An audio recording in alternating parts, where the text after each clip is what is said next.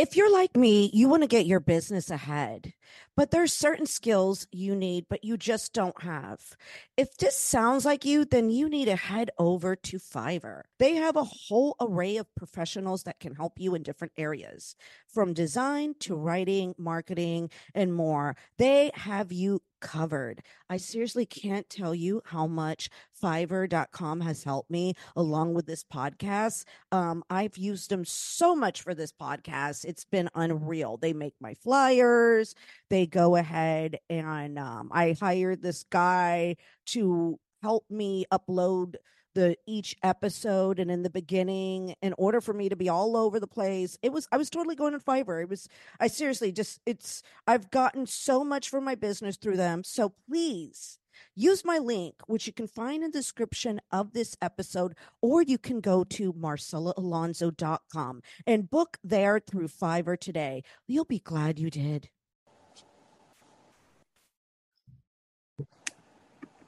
Hello and welcome to Get Schooled. Today is the first time I have ever got to interview anybody in Miami, and I have Manny right over here. Manny, go ahead and introduce yourself. Tell my audience who you are, how you first came into stand-up comedian, and so we can get to know you. My first Miami comic on Sunday Funday.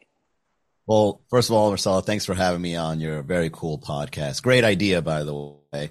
My name is Manny Garavito. I run MiamiComedy.com. I am also a virtual comedy coach, helping people get in touch with their sense of humor. I've been doing comedy for about 13 years now. In 2023, I've been growing the comedy scene here locally, and it's a great staple on seeing what stand-up comedy and comedy in general is all about in the Magic City. Nice. So you've been around for over 13 years. Doing comedy 13 years. Yes, I've been Miami comedy's been going on since 2014. Uh-huh. All right. So have you done any tours, and how did you first get into comedy? Like, were you young? Did you have anybody you admired? Yeah, I admired. There was a golden age of New York comedy happening in the early 2000s. Maybe mid 2000s. You can see a sample of those comedians in the show Tough Crowd with Colin Quinn, which is in Comedy Central during that time. When I was very young, I loved that show, even when I was a young adult, 13, 14 years old. And I just loved the way they had chemistry and the things they made fun of off the cuff. And it was more like a personality show where you get to see these amazing people.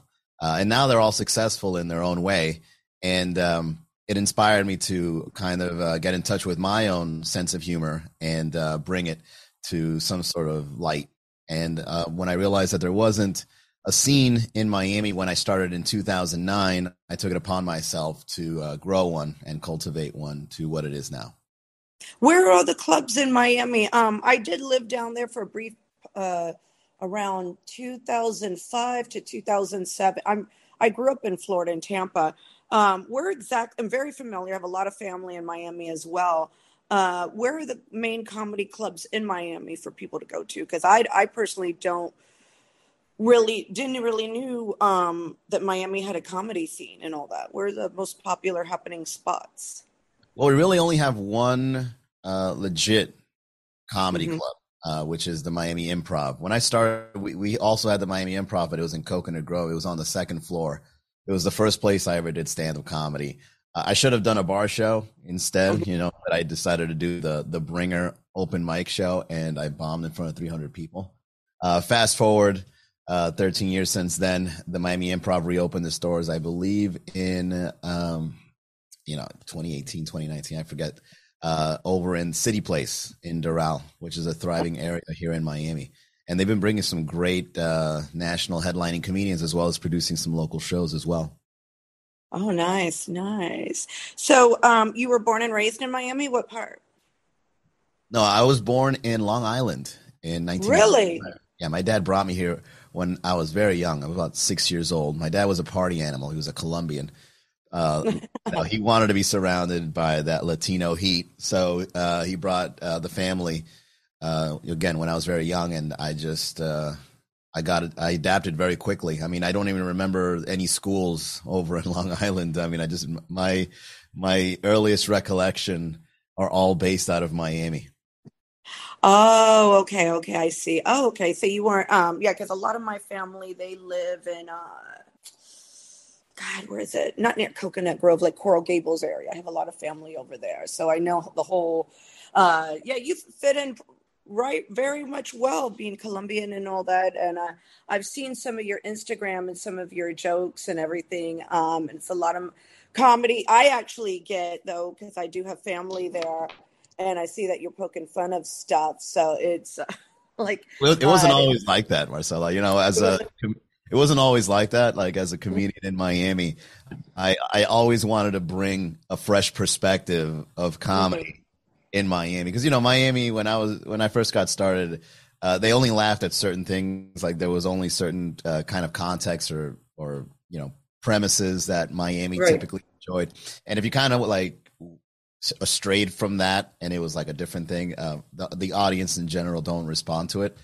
So in the beginning, it was just me trying to figure out my comedy voice and trying to be different. And then I kind of found that sweet spot over the years where I can satisfy a Miami audience and I can be creative in my own way, like just right in the middle. Right, And that's right. currently where I'm at right now. And so Miami is kind of evolving when it comes to not only stand-up comedy or comedy in general, but all other kinds of arts. You know, we're now looking. I kind of feel it now. I mean, there's no hard data or anything other than the fact that some venues are opening that are doing now live performances of bands. Um, Oh. in Miami, you know, Mhm. live bands haven't really been a thing. Now it's becoming a thing where they're doing these underground shows in because you know we used to have this place called Churchill's, which is kind of like the venue we would go see bands in, and there was a lot of other warehouse shows and stuff like that. But now you've got festivals like Three Points, and you've got a lot of venues that are setting up a stage for local bands to play. So Miami kind of you know goes through the ins and outs of what is performing arts, and fortunately now comedy is being looked on as something that is um, accessible. You know, it not necessarily at a comedy club, but maybe at your local bar on an off night, you can go Mhm. see a live stand-up comedy show, and it'll be a great excuse to go out and grab a drink. Yeah. They didn't have that there before, but you're definitely right about it's a uh particular different audience over down there than it is anywhere else. Oh And yeah, I think with every touring comedian though, things are different. Like certain stuff is funny in certain areas, and then they have to change it up with the audience. So that's what I've commonly seen so much. So you started exactly 13 years ago. How did your family react and everything when you first told them you were getting into comedy?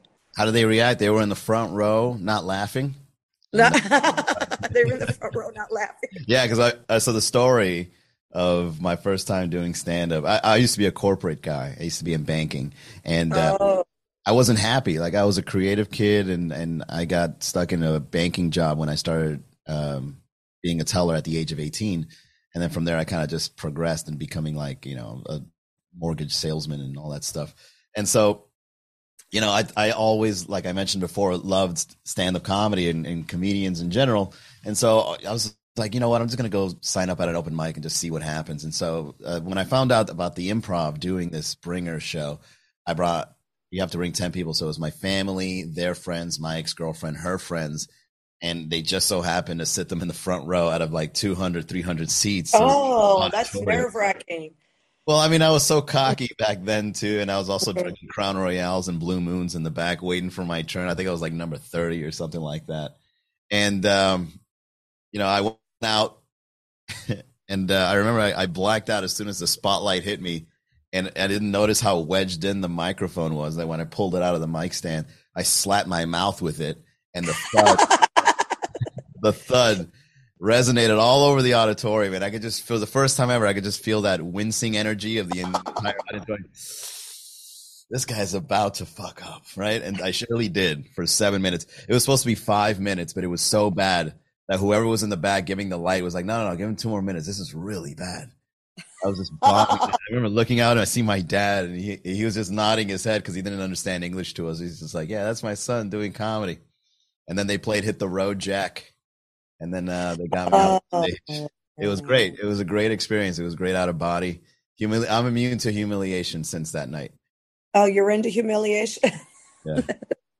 You're immune, or are you into some? There's a difference that could be. I was immune to humiliation since then Oh, because I don't okay. really All think right. anything in my life could never replicate that feeling of humiliation like that. What was that? Like I literally was able to see myself doing it and just feeling awful while it was happening. And then when I got over it, nothing ever came close. Nothing ever came. Oh, the first time. So it's like this the stage fright and going. Oh gosh. Did anybody say anything afterwards about it? That was the worst part. I remember when I was outside at the club, I was waiting for my friends and family to come out, and they didn't even mention what just happened. They were just like, "Yeah, you guys want to go to a Flanagan's? Like, is anything open right now? We should go get something to eat." I was like, They were they like, didn't even want to say anything to me. they didn't what it was just like, and then they're eating. Oh, well, huh, like it Yeah, was an awkward thing. Everybody's eating, and then they're they didn't talking want to about, mention it, how bad it was. oh my gosh. Oh my gosh. So you've never toured around the United States or Yeah, but I've done a couple of tours with friends. what did you think of doing touring? I liked it. I mean, it's good to say jokes that are not Miami based. I have like a good 20, 30 minutes of like just original jokes that don't have much to do with Miami. So it was good to like bring those back out. Cause like I mentioned, when I first started doing comedy, I wasn't just a Miami comedian. I was a comedian from Miami, you know? Yeah. Um, and so I have some friends that go on tours or that, now it's good to see that comedians are now taking control of their careers and doing their own tours, and maybe even doing pop-up shows in their local bars or local mini theater or whatever. And the recent tour that I've been with was with a troupe called the Hilarious Colombian Americans, and it was Hmm. Ed Oscar and Alex Caravagno and Pedro. Shout out to them if they're listening. So we were going on tour. We went to places like Philly and Boston and a bunch of clubs in New York, and it was my first full-fledged tour with these guys, and it was a lot of fun, and it was great. Bringing in some Colombian jokes and talking about their city, trashing their city is also fun. I love trashing other cities because I'm sure they do the same to Miami. So it was a lot of fun touring. But Yeah. the main way that I remain as a comedian is just creating content online, going up on stage and working out with my fellow comedians here locally, and just trying to figure out how that creative flow works out and where material comes from. So that's what I'm enjoying the most about being a comedian in the modern world, in the modern stand-up comedy world. Right. And Miami has changed quite a bit, especially Yeah, since comedy in the general. oh my, I can't even recognize it anymore. And that in Fort Lauderdale, like what the hell happened down there? Like, Yeah, that's a great point. Fort Lauderdale used to be a better scene. I mean, I'm not saying it's a bad scene either, but like I remember when I used to drive because, like I said, Miami, since there was no scene back then, I would have to drive hours to get my 5 minutes of stage time, and it's usually in like really rundown places. And I remember Fort Lauderdale had a lot of options. I'm sure it still does. Like a couple of friends of mine, Drew Illa, for example, runs a great show in that area. But now I just stay primarily in Miami because we're like at about we can almost go up twice a night now in the city. oh, that's cool. That's cool. But no, overall, like Miami, like it's some of my family, what's crazy, I live in Brooklyn, I live in New York, and a lot of my family down in Florida, including Miami, they're paying more money in rent, bills, and everything else than I'm paying. And I'm in New York. Like Yeah, yeah. that Miami's is changing very quickly. how where's this money coming from in Miami? I'm just so curious. It's like Oh, what I would guess it's a combination of old money, right? People uh-huh. were there for a while and that established themselves, and then when they have the next generation, they're sustained by that. And there's also new money where people listen to the hip hop music and then or they watch a movie and then just like, oh, Miami's where it's at, so it becomes branded that way. And you know what, Miami is thriving nonetheless, even though the housing is really bad here. I mean, this Yeah. year alone, I've seen so many skyscrapers getting built, and neighborhoods are being gentrified. Not saying that's a good or bad thing, but Right, that's how right, the yeah. economy works or whatever. And Yeah, there's just that's so much going on. We got a new train line. I mean, you guys over there in New York, you get on a subway, you can go anywhere. yeah. Here in Miami, our metro rail just takes you down a couple of blocks. It doesn't even go westbound. It just stays in one area. Yeah, that's another thing. There's no real for as big and as crowded it is, there's no real public transportation that's that big. Because Sunbiz, the toll system here, you got to go through 3 tolls to go eastbound, for example. And so if you're making that much money and there's so much traffic, I mean, why build? I mean, I get it. You know, if I was a political guy, I'd be like, no, we're doing just fine with these tolls. We don't need. Yeah, yeah. That's why I think they don't invest exactly those tolls. Yeah, those damn. Because I think last time I racked in when I had a rental car, like it was like $90 worth of tolls or something crazy. Yeah, it's insane. I saw one bit that you did about the Brickell. It was like you were making fun of like some real estate agent on Brickell. Oh yeah, you know, it's so funny, that guy. By the way, he's a nice guy. He messaged me saying, "Hey, this is hilarious." So you know, there's no like qualms there. But this guy, when they sent me this, so a friend of mine sent me that video. And by the way, for those that don't know about this video, so there's a video that I wouldn't say went viral, but it was well known in Miami, and it was about a realtor, and he's on a high rise, and it's kind of like a music video. And, you know, the chorus kind of goes something, that Brickell life, everything downstairs. And so when they sent me this video, I'm watching it and I thought it was a parody. I was like, when is this guy going to say a joke? But by the time he went to the third rhyme in the song, I was like, this guy's not joking. This guy is making a serious music video about how great Brickell is.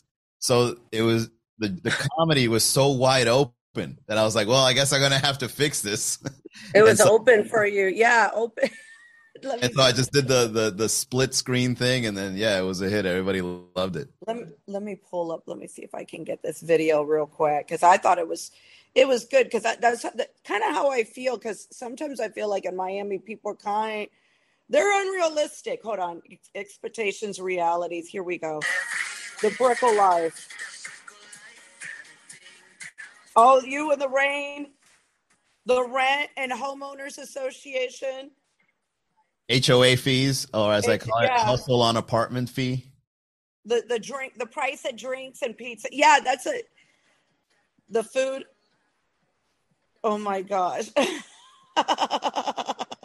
You got to get out of here. And then the eviction notice.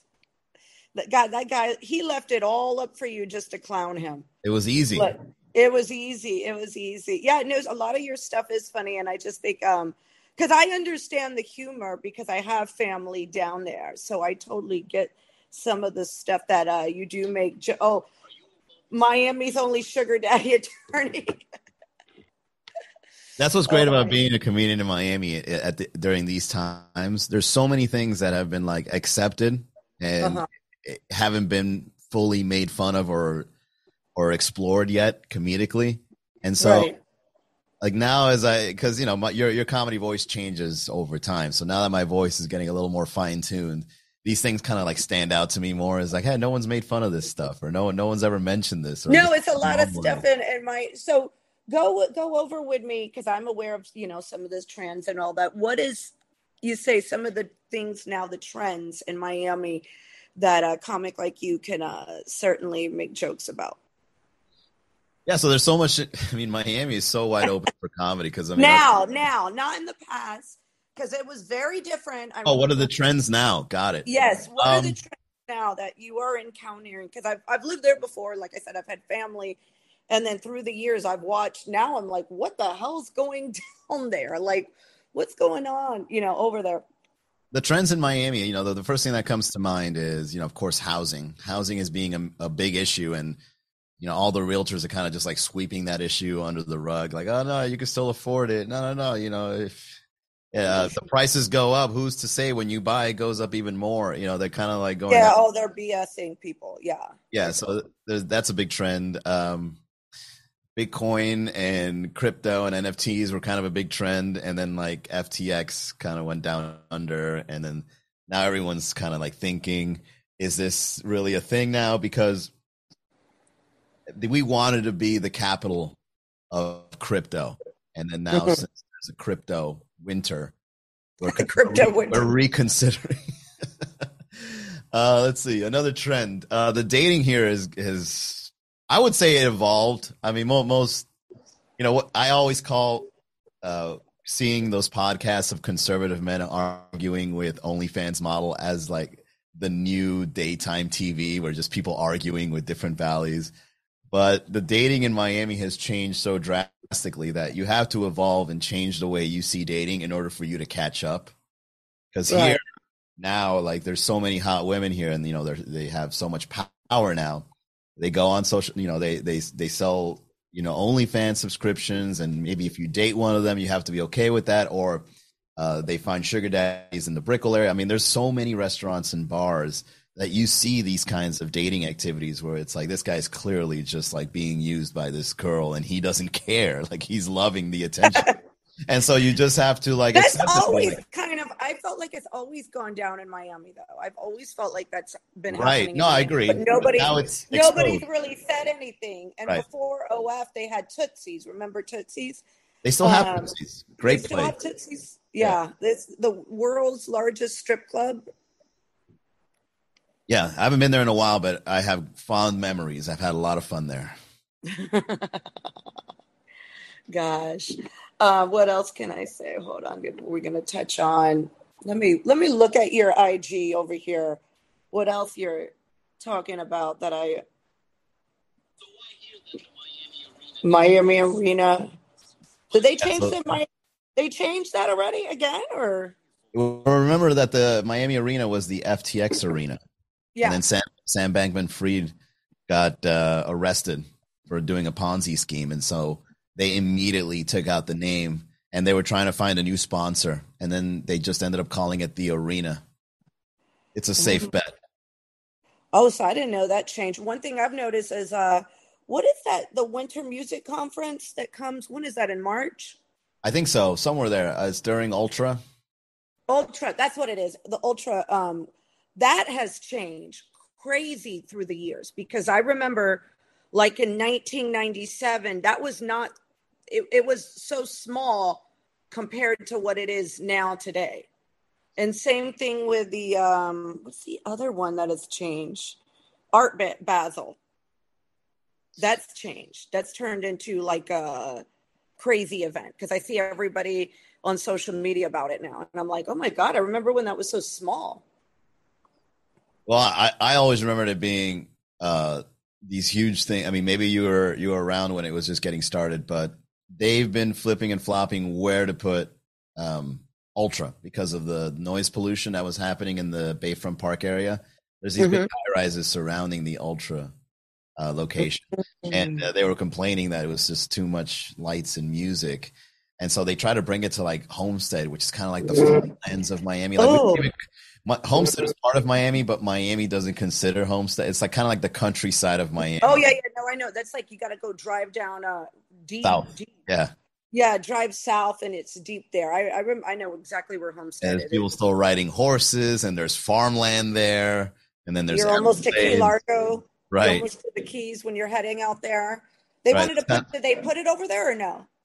They I think they did once, and then they brought it right back. Because nobody was going to go to that. I think so, something like that. I don't really follow the old. I mean, I got to go. Don't get me wrong. I've been planning on going just to experience what this is all about, because I've seen some awesome and hilarious videos. I've seen some really cool DJs coming out. I've seen girls making out with trees because they're so high on Molly. I mean, whatever. But there's just one big party, and if you afford those tickets, you're definitely invited. Yeah, no. I remember it back in like 1997. And then when I actually lived in South Beach, like 2005 to 2007. And during those period, and I remember it got a little bit big then, but now I think a couple of years ago, before the virus, it was a big deal. And I was like, what the hell has happened to this event? Like, it's like turned gigantic. Miami did not care about the virus. Miami would have thrown a whole ultra party during COVID. They don't care. Yeah, no, and that was another thing. You guys were totally. How was it in Miami during the virus and all the lockdown and all that? What did you do? So what I did personally was I stayed in. I mean, I try to get accustomed to working with stuff online and projects and stuff. But I also heard, and I've experienced it a little bit, that Miami was kind of doing these underground speakeasies, kind of like in the 1920s, where they would open certain bars or areas in the back, and then they would do things. All right, so for example, like I remember one time I went to a speakeasy, and it was a salsa club. This was in Cayocho. I won't name the place. And there was a curfew. This was like in the end of 2020. There was a curfew in place at midnight, and they could only allow a certain amount of people in. However, there was salsa dancing because, Miami hears whatever they want. Right. The Latinos, like, Miami, so you need to practice social distancing. We're like, salsa dancing. Got it. All right. I go to this place, and, there's a certain amount of people there. And then midnight comes around, and the DJ goes, all right, guys, it's currently midnight. We have to close this place. Thank you all for coming. And then like 5 people would leave, and then they would lock the door. And then the DJ goes, all right, guys, now that those guys are gone, let's keep this party going. And they just brought the music right back up, and people kept dancing. Oh my God. Yeah. So I heard a lot of that was going on during the whole pandemic. Now tell me more about miamicomedy.com, because I see the little logo in the back. Tell us about that. And I see, because you have 2 IGs. Did you start that during the pandemic, or what is exactly? Explain it to me and my audience. So the first Instagram channel, the main one, at Miami Comedy, I kind of had to understand how social media worked. I was like everyone else, really. I wasn't like a guru or like trying to hack my way with bots or anything like that. I started social media the same way most people start social media. How are people blowing up on this thing? And I just did everything to kind of figure out the formula. I wrote memes and Twitter updates and try to take photos and maybe take a photo of the event. And like I mentioned before, you find that sweet spot of what you're able to create and what your audience wants. So I grew that over time. And now that Reels and TikToks and all that have been popular, I've been able to figure out like a nice little creative flow on how to make that work. And then the website itself is kind of like the events calendar of what shows you can find and the shows that we produce in different bars. And it's become this really cool website because we're number one on Google results. Because when I was a starving artist trying to grow this website, I would blog every day and I would podcast and I would put up photos. And over the years, since there's so much content that was generated, Google was like, well, if anyone wants to know about comedy in Miami, it's this website here. And so that contributed to part of the success of miamicomedy.com. The podcast, I did a podcast regularly before the pandemic where I would just record and post probably like once a week or something like that. But it wasn't anything special. It was just me like, all right, guys, the next show is going to be so-and-so date at this time at this place. And then when the pandemic hit, what I would do is I would go live every day and try to record a podcast and bring in people on the chat that were also stuck at home with nothing to do. So I was like, hey, guys, we're bored. Let's do a podcast together. So I would just go live, riff, whatever chat would come up, I would riff off of that. A lot of haters would jump in. A lot of like people, talking shit on the chat would jump in. It was just fun. It was just like this, what's going to happen today? And I did that for 2 years straight, just every day podcasting.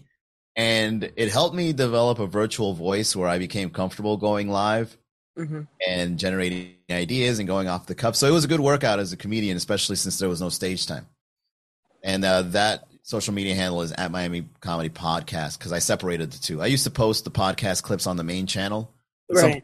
Some weren't following for the podcast, so they just wanted like the memes and stuff. So I just separated the two channels.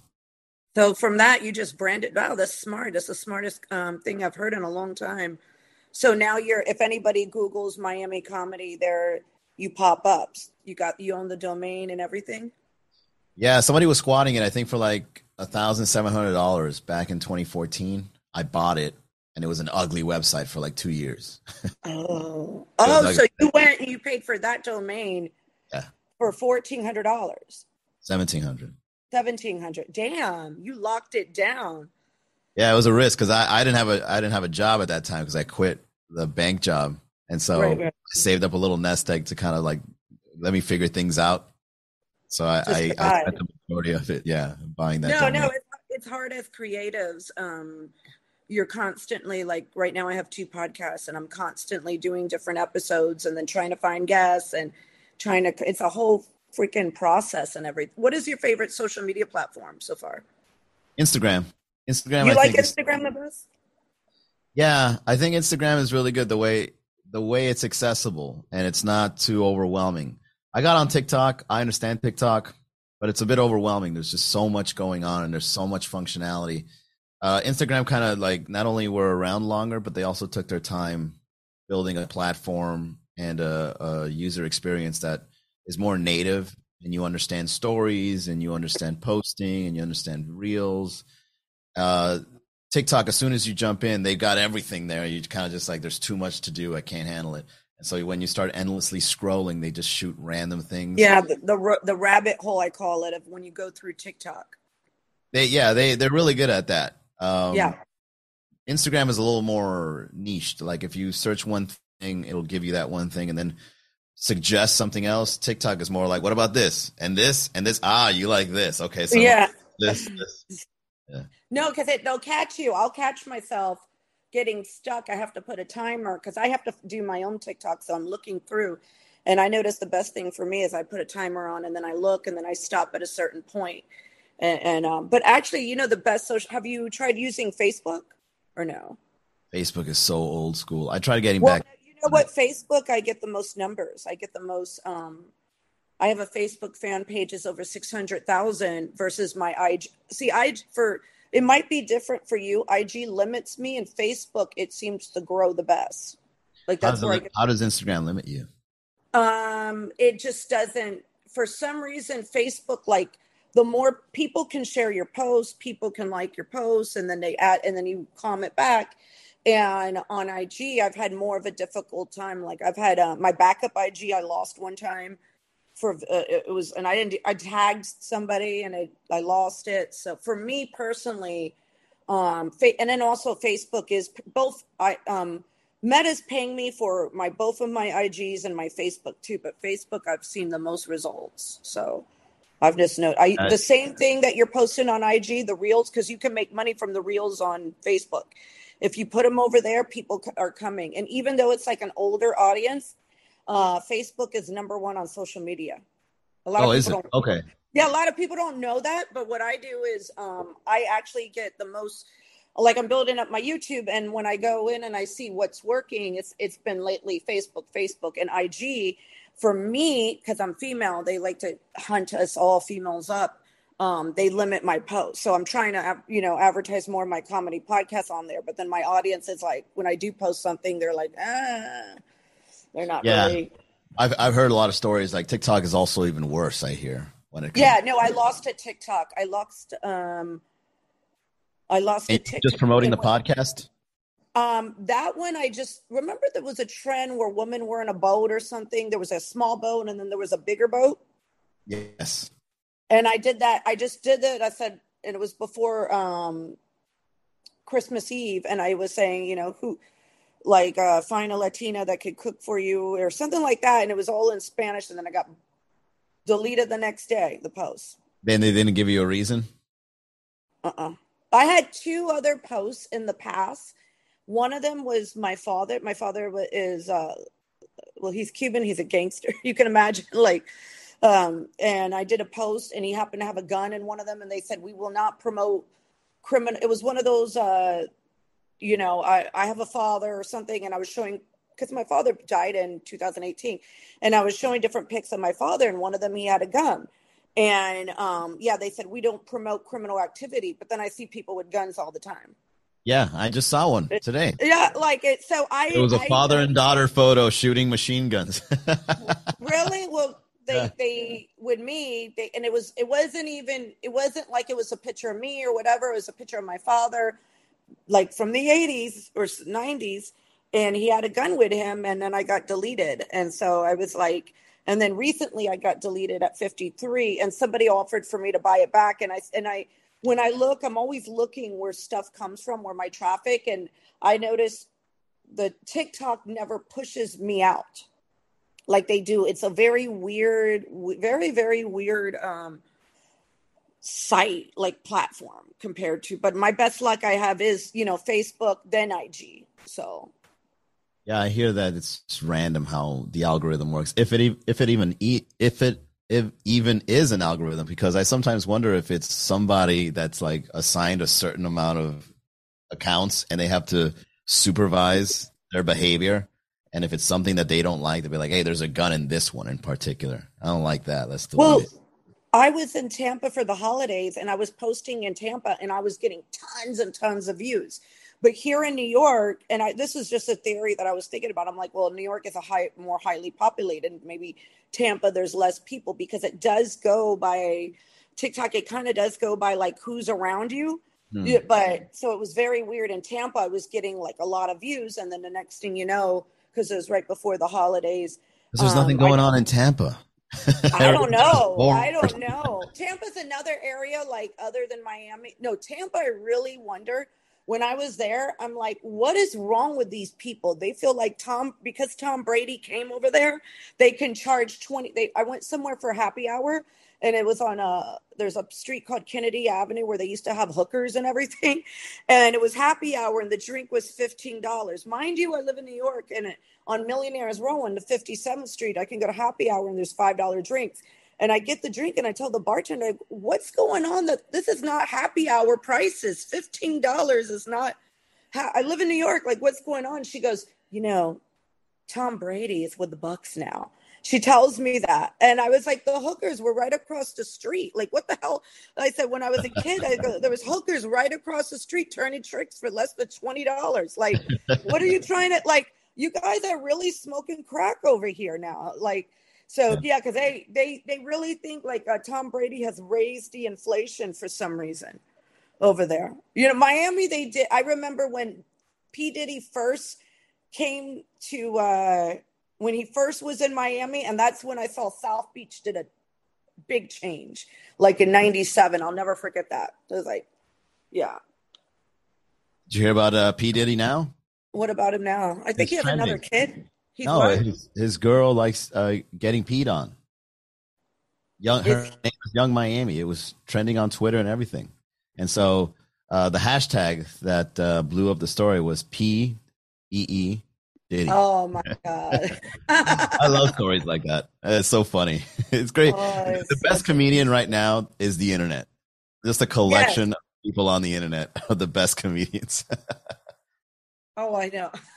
I know some of the memes. Who's your favorite comedian? The internet. Well, you could find a lot of stuff and you could scroll and find a lot of like comedy though. But I tend to like, I enjoy because the art of stand-up comedy is so, it's not that easy. You know what I'm saying? Like so I appreciate all stand-up comics because it's not too, you know how it is your very first time to bomb and I think that's what it takes. If you want to be a stand-up comedian, you have to humiliate yourself. You got to feel that. You got to feel some humiliation. Yeah, you got to really make yourself look, feel, and be seen as nothing but shit. And then once you reach the lowest of the low in your reputation, all you could do is just rise up from there. Because a lot of people, and I've coached some people that want to do stand-up, right? A lot of people, what they're worried about is like, well, what would people think if I say things, or what if I get canceled, or what if like no one laughs? And it's like, you have to experience all that stuff. You have to experience being edgy, and you have to experience saying a joke that's not funny, and you have to experience offending somebody. Like you have to experience all these things so that you can see, oh, this isn't really as much of a big deal as people make it seem to be. And being canceled nowadays, and I can't imagine in Miami, like the jokes versus New York. It's so different.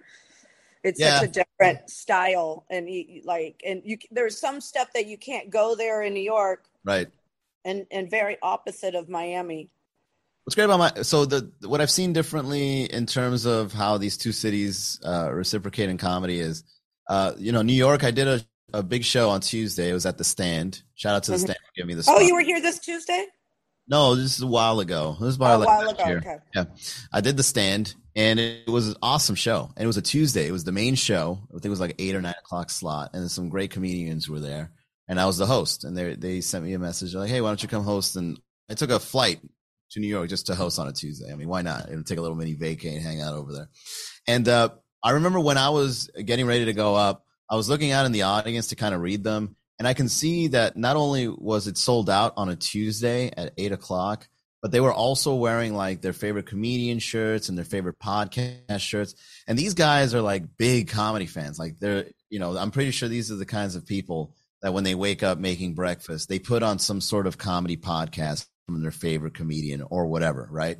Like these are dedicated fans. However, I also noticed that there's some things that you can't talk about, like you mentioned, like there's a certain boundary that you can't really cross there because people are a little more on edge and they've heard it all kind of when it comes to comedy.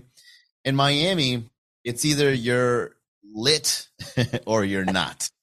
Okay. You're lit. You got to go up there as a rock star and you got to say funny shit. Right. And one of the best ways to do that is, so New York would appreciate a well-written joke. Miami appreciates when you make it about them, but it's a well-written, but you gotta go through the back door and show them a well-written joke that's not relayed as a joke that you wrote. It's almost like, what's up with this guy? Why are you wearing that around your wife? Did you think that was a good thing? Bro, let me tell you guys something about married people. They always dress like they're home, like whatever. And then you go that route, and then you put in something that you wrote, but it's bounced off something that's relevant or something that's happening around you. That you have to like sneak it in that way, I believe, in crowds like Miami. New York, they take it all in. It's like, I'd love to hear your jokes. What are your jokes, right? And then you just say joke one, joke two. All right, they love it. I mean, of course, I'm just, one person experiencing comedy. No, I could see that with Miami, though. They do want it to be about themselves and every. Yeah, you got to be lit. You got to go up there like a rock star. Like, hey, guys, like a rock star. Laugh. In New York, it's like, oh, man, I've seen some shit. You ready to hear it? Yes, tell us. Yeah, no, it's very – and they are – over here we are more dedicated, and you're right about that. They are – like I'm one of those ones that turns on a podcast – well, on my downtime – turns on a podcast of a comedian that I want to hear opposed to in Miami. I don't even think we tune into podcasts. We just listen to the reels, the 30-second clip. Oh, yeah. No, here we do get dedicated. There's some comedians that I can attach to that. So what are some of your favorite podcasts? Actually, hold on. I have to look through all of my YouTube that I've been listening to. A good friend of mine has one. Hold on, I'm gonna something do drugs. Hold on, let me look for her real quick because it's something about doing drugs. Where's she at? There she is. It's a podcast about doing drugs. Yeah, how to do drugs. Aaliyah Janine. Yes. Yeah. That sounds awesome. Okay. See, it's very good. She's been on my show quite a bit. She's one of my favorite ones, so I always listen to her. And so she's somebody that I always listen to. And I do listen to a lot of true crime. I'm right now heavy into that Iowa murder at the moment. It's just been sucking up my day and time. But yeah, How to Do Drugs is one that I enjoy. And then I do listen to a couple other ones. So that's me. Podcasts are fun because it puts you in conversations that you wish you could have where you live, right? Yeah, no, exactly. It does. And then if you relate that's why sometimes I'll have a guest on again because I have to still feel the energy with that person. And the second time I have a guest on, it seems to be better because then we kind of know. It's sort of like having sex. You know what I'm saying? Like you got to feel the vibe out before I dedicate another 15 minutes. Feel the vibe. Got to know the positions, which position they're good at, what position they're bad at. Same thing with interviewing comics. It's like I got to have them on again. Okay, I knew they were good at this position. I know I got to bend them over instead. You know, like same thing, same shit, different smell. You know what I'm saying? Because sometimes it's been awkward. I'll be honest though, but I do like interviewing. I interviewed one viral person. I won't say their name because I won't give them the credit because they suck. And I said never again because their head was like inflated. And did you say that on the podcast? No, you should have. You're like, wow, thanks for being on it, but never again. Oh, yeah, I'm not going to. Well, no, I've done that. Like when I've had guests and I've been like, oh, okay, I'm not going to promote their shit. People are now going to come back at me. But no, like this one viral person, they were like, I'm big in New York. And I'm like, there's other cities besides New York. Like, that doesn't really faze me. You know what I'm saying? I've lived in LA. I've lived in New York. I've lived in Vegas. I've lived in Miami. I'm old as shit, like that don't faze me, Oh, a lot of clubs know me, and I'm like, okay, well, good. Now comedy clubs don't know you. That's where I go. I don't go to regular nightclubs. Like, you know what I mean? I have Yeah. to let them put them. I mean, I deal with it too. I mean, comedy Yeah, put them in their detracts. place. Like, yeah, like it's so I've noticed that with stand-up comedians, I think because it's an art form, they're better behave and it takes time. But those people that go viral for just a second, they're cocky as shit. I can't Yeah, stand. and they don't understand. I mean, not to trash talk influencers or people killing it on social media. I mean, I get it, but Yeah, I've been doing marketing for a while before the whole sensationalism of influencers started happening. I think the numbers that you see on a social media account, they can seem impressive and they can make a good living off of it, but it's not the end all of what marketing is. right. Like you can have a really big following from, some of the videos that you've made, but how good of a relationship do you have with that audience, right? So as soon as you put out a t-shirt, does your audience even buy one to help you out, or is it just like, do that joke again? There's some people that you can't do any other kind of joke than that one kind of joke, like a template, right? And if they ever Yeah, stray from that template, they start losing the audience because it's like, we only know you as this person. You can't do anything else kind of a position as an influencer. Or you yeah, can't experiment. You can't do anything different. You're branded as such, and it's almost like a blessing and a curse. And so what most people need to understand is somebody may have a big following, somebody may have success from those followings, but at the same time, there's those that have a big following, but they're not as successful as they may make it seem to be. A great documentary to see how this works and what I'm trying to explain is, I think it's on HBO. It's called Fake Famous. It exposes just, oh you yes, seen yes, that? where the he started buying bots for different people.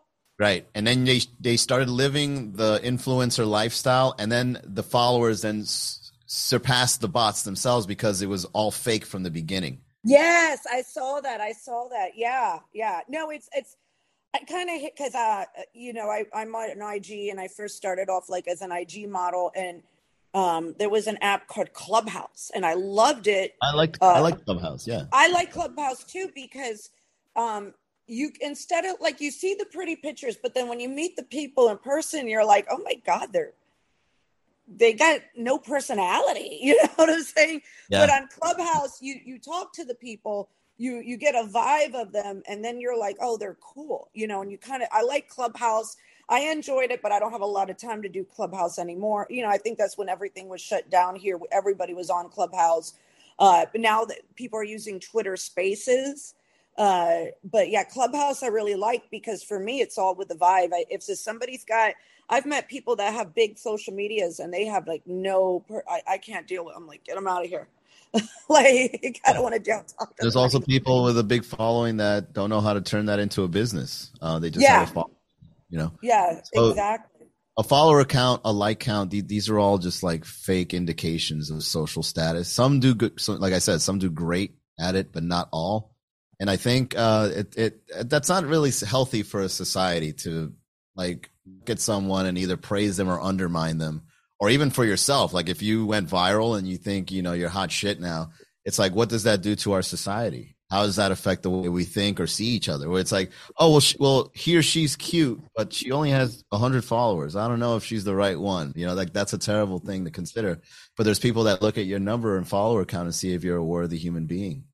It's Yeah, weird. no, no, I agree with you. And that to me, it seems weird to me until I talk to the person like face to face or not face to face. But if once I talk to somebody, then I think that's more valuable than their social media account and all that. But I love comedians. I love pushing comedians. When I see a good comedian and he's not really pushing the social media, I'm like, what's wrong with you? Because I've known some, and I'm like, what's wrong with you? You're great. And they're like, you ever meet those people that are like really talented and Have you no online presence. Yes, yeah, a and lot of you're them. like, what are you So much doing? talent. Yeah, like I want to stalk you. I want to go to every show. Like I've told friends of mine, I'm like, can you just pin your schedule on the front of your all comedians should do this. They should pin their schedule. Now that you got pins on IGs, like either on the front of their Twitter or on the front of their IG. So people like me can go in and plan our days, or, oh, you're appearing this time, we can go see you, opposed to like us having to go to your website. Figure it out. You fuss with third Yeah. party And then we're like, then I'm ticket like, channel. I'm staring and I'm like, is this any, you know, you know what I mean? Like, And then you end up buying tickets from like a fake website to see the yeah, like just do it. Put it pin, use that pin button. Just everybody use that pin button. So that way, if we like you and it's a Wednesday and you happen to be here, we will follow you. We don't want to, you know what I'm saying? Because I wanted to do that with one of my friends that's a comedian, and then I couldn't find where they were. Like, and then I'm like, damn, I can't even surprise them and go to the show. Yeah, so it's a weird world we're living in where some people are really good at faking a life online and some that are really talented, but they don't know how to do it either. So it's kind of like Yeah, stuck. yeah, it's I've a seen very it. weird. Yeah, the people with like no talent have all this social media, and the people with like that have the talent don't know. I feel like they're too creative. You know what I mean? Yeah, They have no. some of some of my favorite comedians that I grew up with before social media was this big, uh, they're not good at social media. I mean, they'll post their dates or whatever, but when you see them on stage, they're just so like naturally hilarious, and they're kind of like these unknown geniuses. And then when you go on their social media, it's like they don't grow it. They don't haven't posted in like a month, and they're not active. And it's a shame. It really breaks my heart because I'm like, man, you're so good, but not online. Yeah, no, I hear you. I hear you. Well, thank you so much, Manny. Please tell my audience where they can find you. If you have any upcoming shows, um, tell everybody where they can find Sure. you. Yeah. So, first of all, thanks for having me, Marcella. I think your podcast is a really cool idea to start interviewing comedians, especially someone like me. I really appreciate it. So my website is miamicomedy.com. And if you're ever in the city of Miami and you want to see what the comedy scene is like here, make sure you check out the events calendar. We do 8 shows a week currently as of January 2023. More will be added as they come. And if you're interested in getting comedy coaching for things like how to run a business with your comedy, or how to bring up a comedy scene wherever you're from, or if you just want to get in touch with your sense of humor, that website is mannygaravito.com. Thank you so much for being on Sunday Funday. Thank you, Marcella.